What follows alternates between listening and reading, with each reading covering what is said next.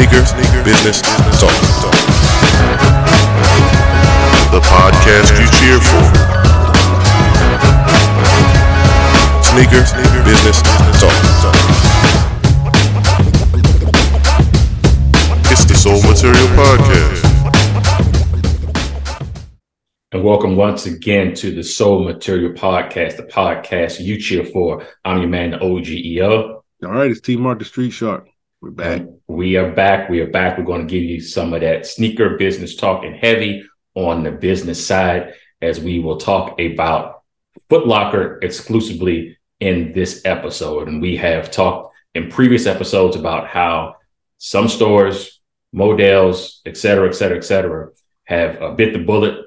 Sports Authority, you can go down the line of things because COVID, business tactics, improper business, and so forth. But somehow Foot Locker keeps on ticking. And even with the closing of all Foot Action stores, and now the recent news of them planning on closing 400 stores within the next 3 years, rebranding. We just want to talk about how Foot Locker, who has now been in business for 49 years, going to make it another 49 as they continue to adapt with the times. And they're still kicking. And I wanted to kick the U-Shark to say, what is Foot Locker doing now to somehow ensure that they will be around another 49, 50 years? Well, again, this is a ongoing story. That's why we're covering it this way, because it's not even that it's segmented. Like we're for long-term listeners, I hope that you've caught on to that we're telling you what's happening like before they're telling you what they're doing. And these are classic playbooks of the marketplace change. So now they're adapting. They see the future because of the after sale market.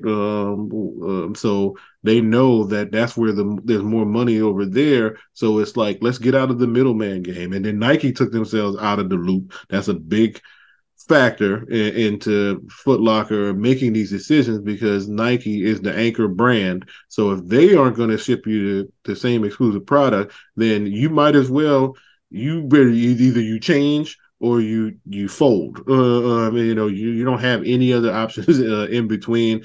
Trust me, I've worked in this industry. I've seen what it looks like when a store has Nike and does not have Nike, because Nike used to have rules in those mall stores about oversaturation. So depending on what market you were in, you couldn't have more than 5 or 6 stores that had I don't even care if it was the basic Nike account. They just didn't want all the stores having the stuff. So like some stores you had to open up and then wait for their clearance or whatever, and then they'll roll you in. And that's only based on being a national retailer and already having the existing relationship. But they take that stuff serious. What they used to. And even with the street stores too, that some of that rule, there's a proximity of who was in that shopping center or whatever. But that rule was more enforced for the mall. So it actually doesn't surprise me that they're getting rid of the malls. Because what we talked about on this podcast too is, post-pandemic, the mall scene is different, and if you aren't engaging your customers on multiple levels, then you're not going to get people going to the mall anymore. The casual shoppers are families, and that's an outing now. You're not, depending on what city you're in, as far as how the raffles and works, the lineups and camping. Camping is dead anyway, so.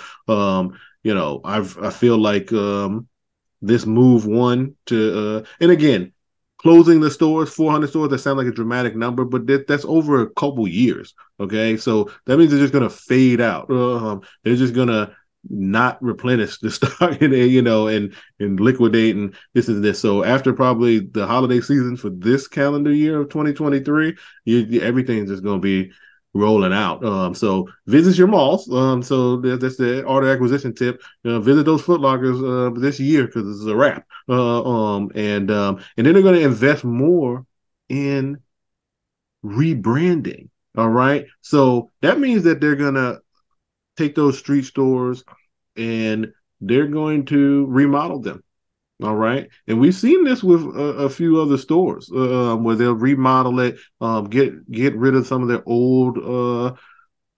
So it just looks more than racks and shoes on a wall, right? It gets a little boutiquey, not too boutique like the Sports Zone boutique, not that, because that didn't that came and went. But it's just more of a modernized feel, experience. and it's now an experience, right? You're going to see stores. You're probably going to see a video wall or something like that somewhere now, and all these little interactive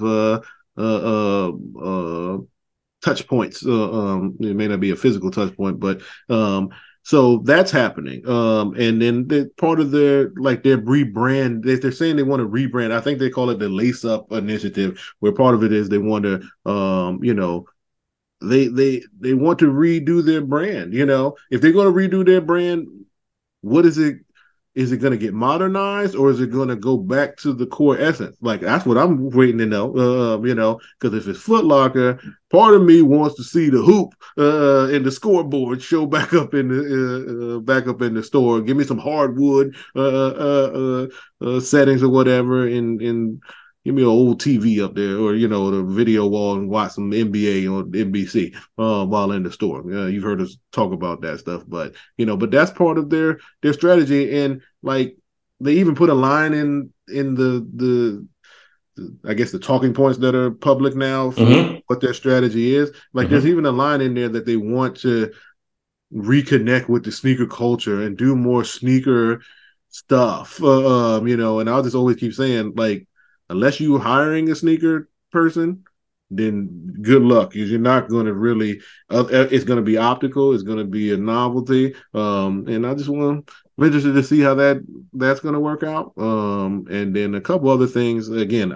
I'm very keen on them saying that they were going to, like, one of their options is to remodel their stores, because what is that going to look like? Is it going to be regional? Or is you just going to come with the cookie cutter immediately, or is it going to be some big market tests here or something like that? So it's interested to see what that is. And the last thing I say is something I said in the previous episode when we were talking about the retail experience. We told you what the future was: omni. All right, omni-channel, and they specifically said they want to be best in class in omni moving forward. Like, there's a reason why that was the last line item of their talking points. All right, because I feel like that's what they wanted to,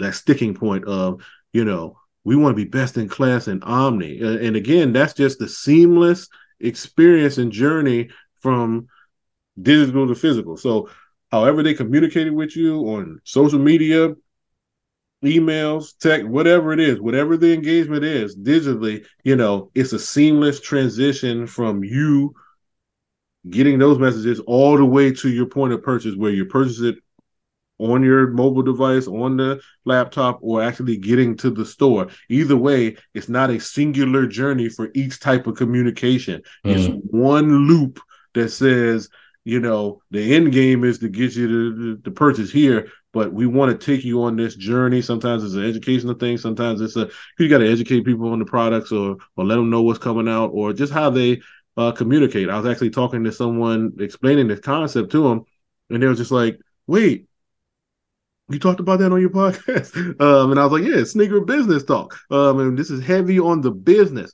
And then I said, but I learned about this 4 or 5 years ago, and have given recommendations on different strategies to utilize this. But now it's becoming more known. And that person was telling me, hey, I did walk through a mall, and I walked past multiple stores, and my phone kept going off. And I was just like, because you're linked, and that's kind of the concept of getting a push notification when you're in the vicinity of the store. They're gonna push you a coupon or push you the deal of the day. If it's Nike, they know you have the running app, they know you like certain things, and they're gonna push that to you when you're walking through the entrance to the store, or you're in the zone of that store in the mall. So I'm not I'm actually surprised that more people haven't been complaining about it already, especially an older demographic that just doesn't understand that the whole world just got geotagged, and you can just walk around and Getting pinged. yeah, get pinged, and they know who you are. So yeah, those are the lace up initiative. I just wanted to break down those details. And we'll peel back the layers in a second, but just really like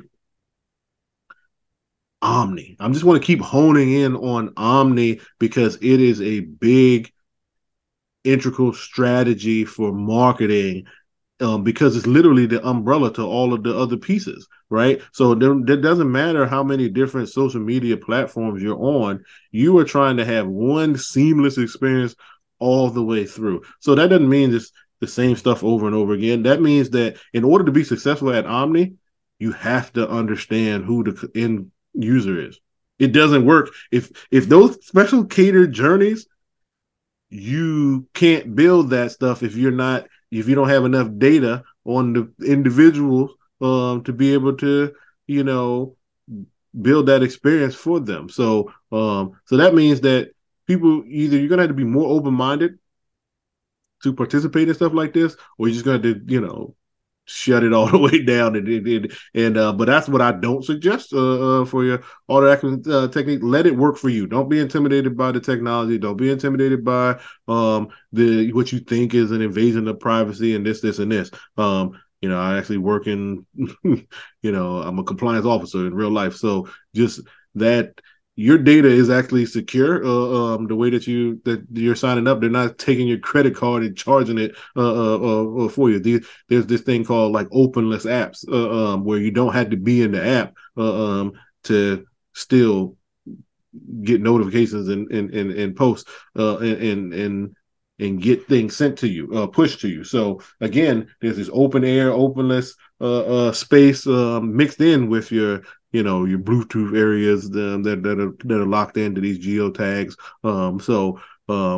My suggestion is to just learn a little bit more about these spaces. So more, if you want to avoid something, you can avoid something. But it existing, we're beyond that now. Well, it does exist, yeah, it's like the metaverse. I always think about that Dave Chappelle example of when he did the skit on the internet, and he was like walking through the mall, which is 20 years ago, believe it or not. Yeah, but it was relevant to like how you get spammed, or it's like, hey, buddy, come on over here, But it's that spoof is real life. You're literally walking through the mall, but you're in the metaverse. All right. And so much is happening that they're just saying, don't worry about the malls anymore. We'll catch you outside in the streets while you're grocery shopping. That's more important. Like the mall is fish in a barrel. All right. A lot of your mall customers, they're not there for that store. They're there for the experience of the mall, which is why we talked about who the sneakerheads are, or the sneaker consumers in previous episodes. And we're talking about families are more prevalent to walk around malls in groups rather than the individual to go get the one thing, the one and done.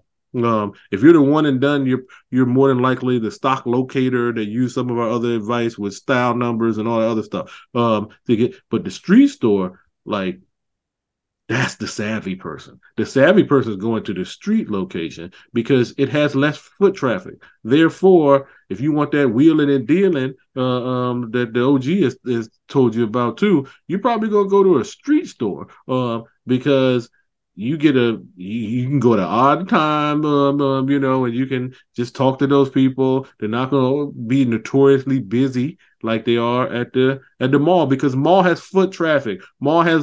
Those stores have people in them that are never going to buy. But street stores, that percentage of people not buying goes down when it's a destination location rather than this communal location of casual shoppers. So definitely. So I think that's another strategic reason why they're moving away from the mall. There's some overhead associated with rent for a mall versus a street store location. because depending on the mall, it's not all like their prices for square footage. You don't get to lock in to deals at the mall like you do in a street store when you're renting out that space, right? So, and then the malls, you gotta sign longer agreements. There's no Foot Lockers, maybe these little kiosk people, whatever, but you're not going to sign a 1 year lease. You're never going to sign a 1 year lease. No. So it's like 3. It's like the minimum almost. So that's why it's going to take this rollout for them to close the stores, because contractually they still have to occupy the space. There you go. They're just not renewing. That's what they just told us. They really should have just told us, we ain't renewing. And then we're going to downsize after we don't renew 400 agreements or whatever it is. But so that's code translated for a Soul Material audience.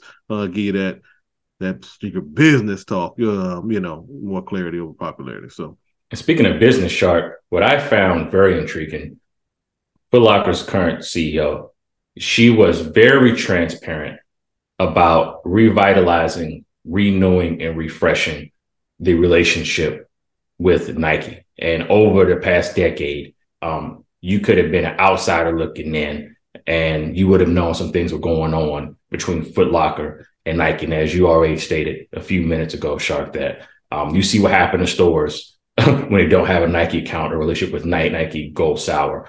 And a lot of the terminology that has been used by the CEO publicly is a direct relationship with Nike, saying things that Nike are saying. So they're in cahoots and they're in hand, obviously.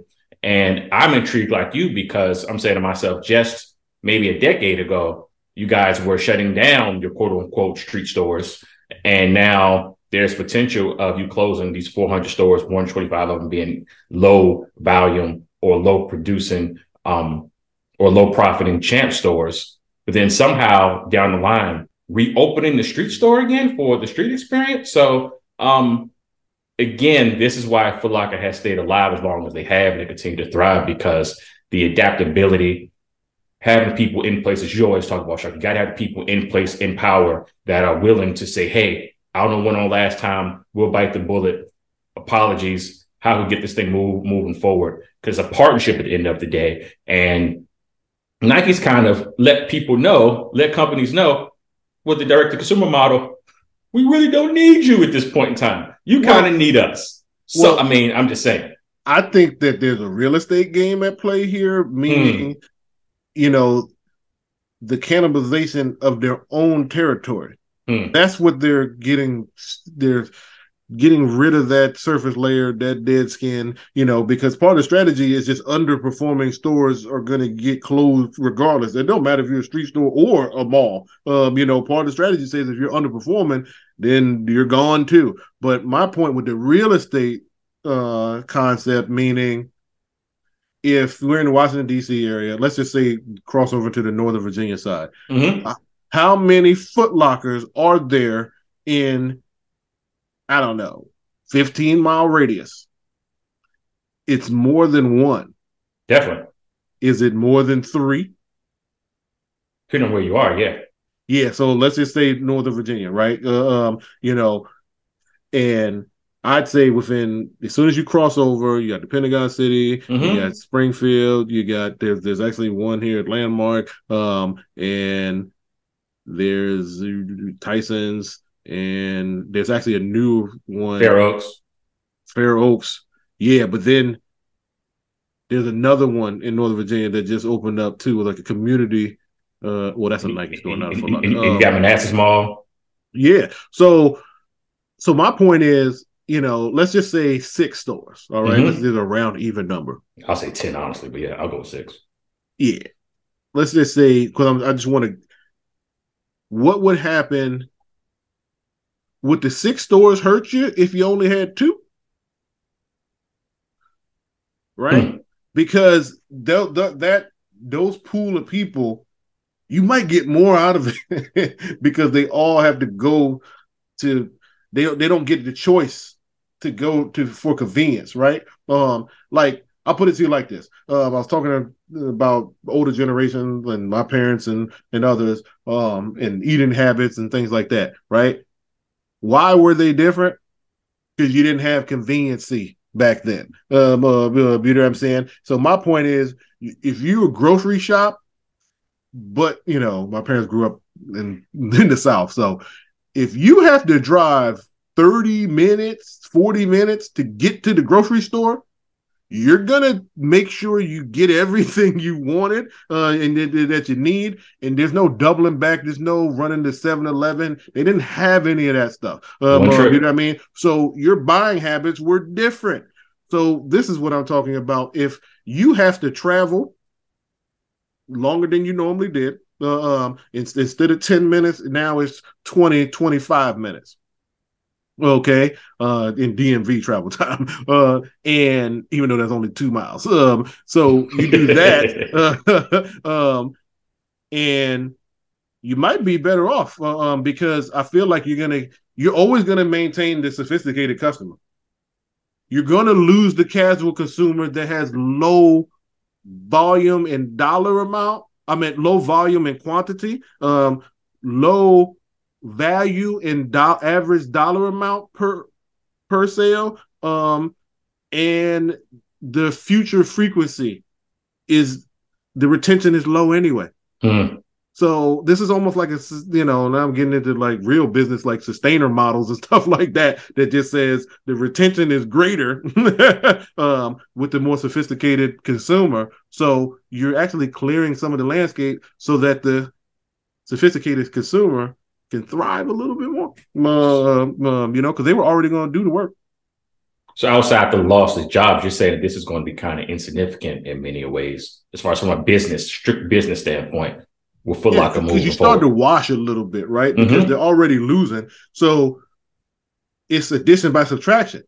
You get rid of the stuff you're losing, and then you gain that way because you don't have the diminishing returns eating into what you have. It's a clever play, and that's why we're peeling back the layers over here for that clarity over popularity, because you're gonna, knowing this exists, knowing what their strategies that they are, like, again, consumer, we've been saying this since day one. You have the power. You kind of help dictate this journey. They're only reacting to the marketplace. There you go. But this time it's a dramatic shift.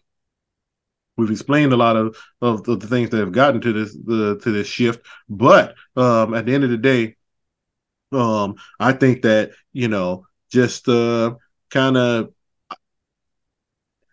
maybe the tier zeros come back. Maybe the energy stores come back. Maybe Foot Locker exclusive comes back. That's what I'm saying, with because Nike partnership. Well, I don't think they're going to have all of that because Nike's going so direct to consumer that they don't want specialized product through these retailers like that. They'd rather collab with the artists and do something on their platform than go through these retailers anymore. You know what I'm saying? So that's what's going to be harder. They might pick up the collaborative, the package or whatever, but they may not. I say that they might get the release. Or if there's pieces and there's apparel, they might not get all the pieces, and they might not be a part of the campaign, right? Where Nike has, it can, they'll tell you where you can buy it. They don't on their site. Don't always say go to Foot Locker though. There you go. You know what I mean? Especially if they have it themselves. If they have it themselves, they're not pushing anything for Foot Locker. Foot Locker just has to be like, well, our release is this day. You know what I'm saying? So, actually, Puma may be a better example because of their Foot Locker partnerships and then their independent partnerships that they do that are collaborations with artists and athletes with a whole collection. I'm thinking like Corday right now with the high level thing, because their stuff on Foot Locker that they don't have on the Puma site. Like some of the apparel is on the Foot Locker site, but not on the Puma website. Puma only has the shoes.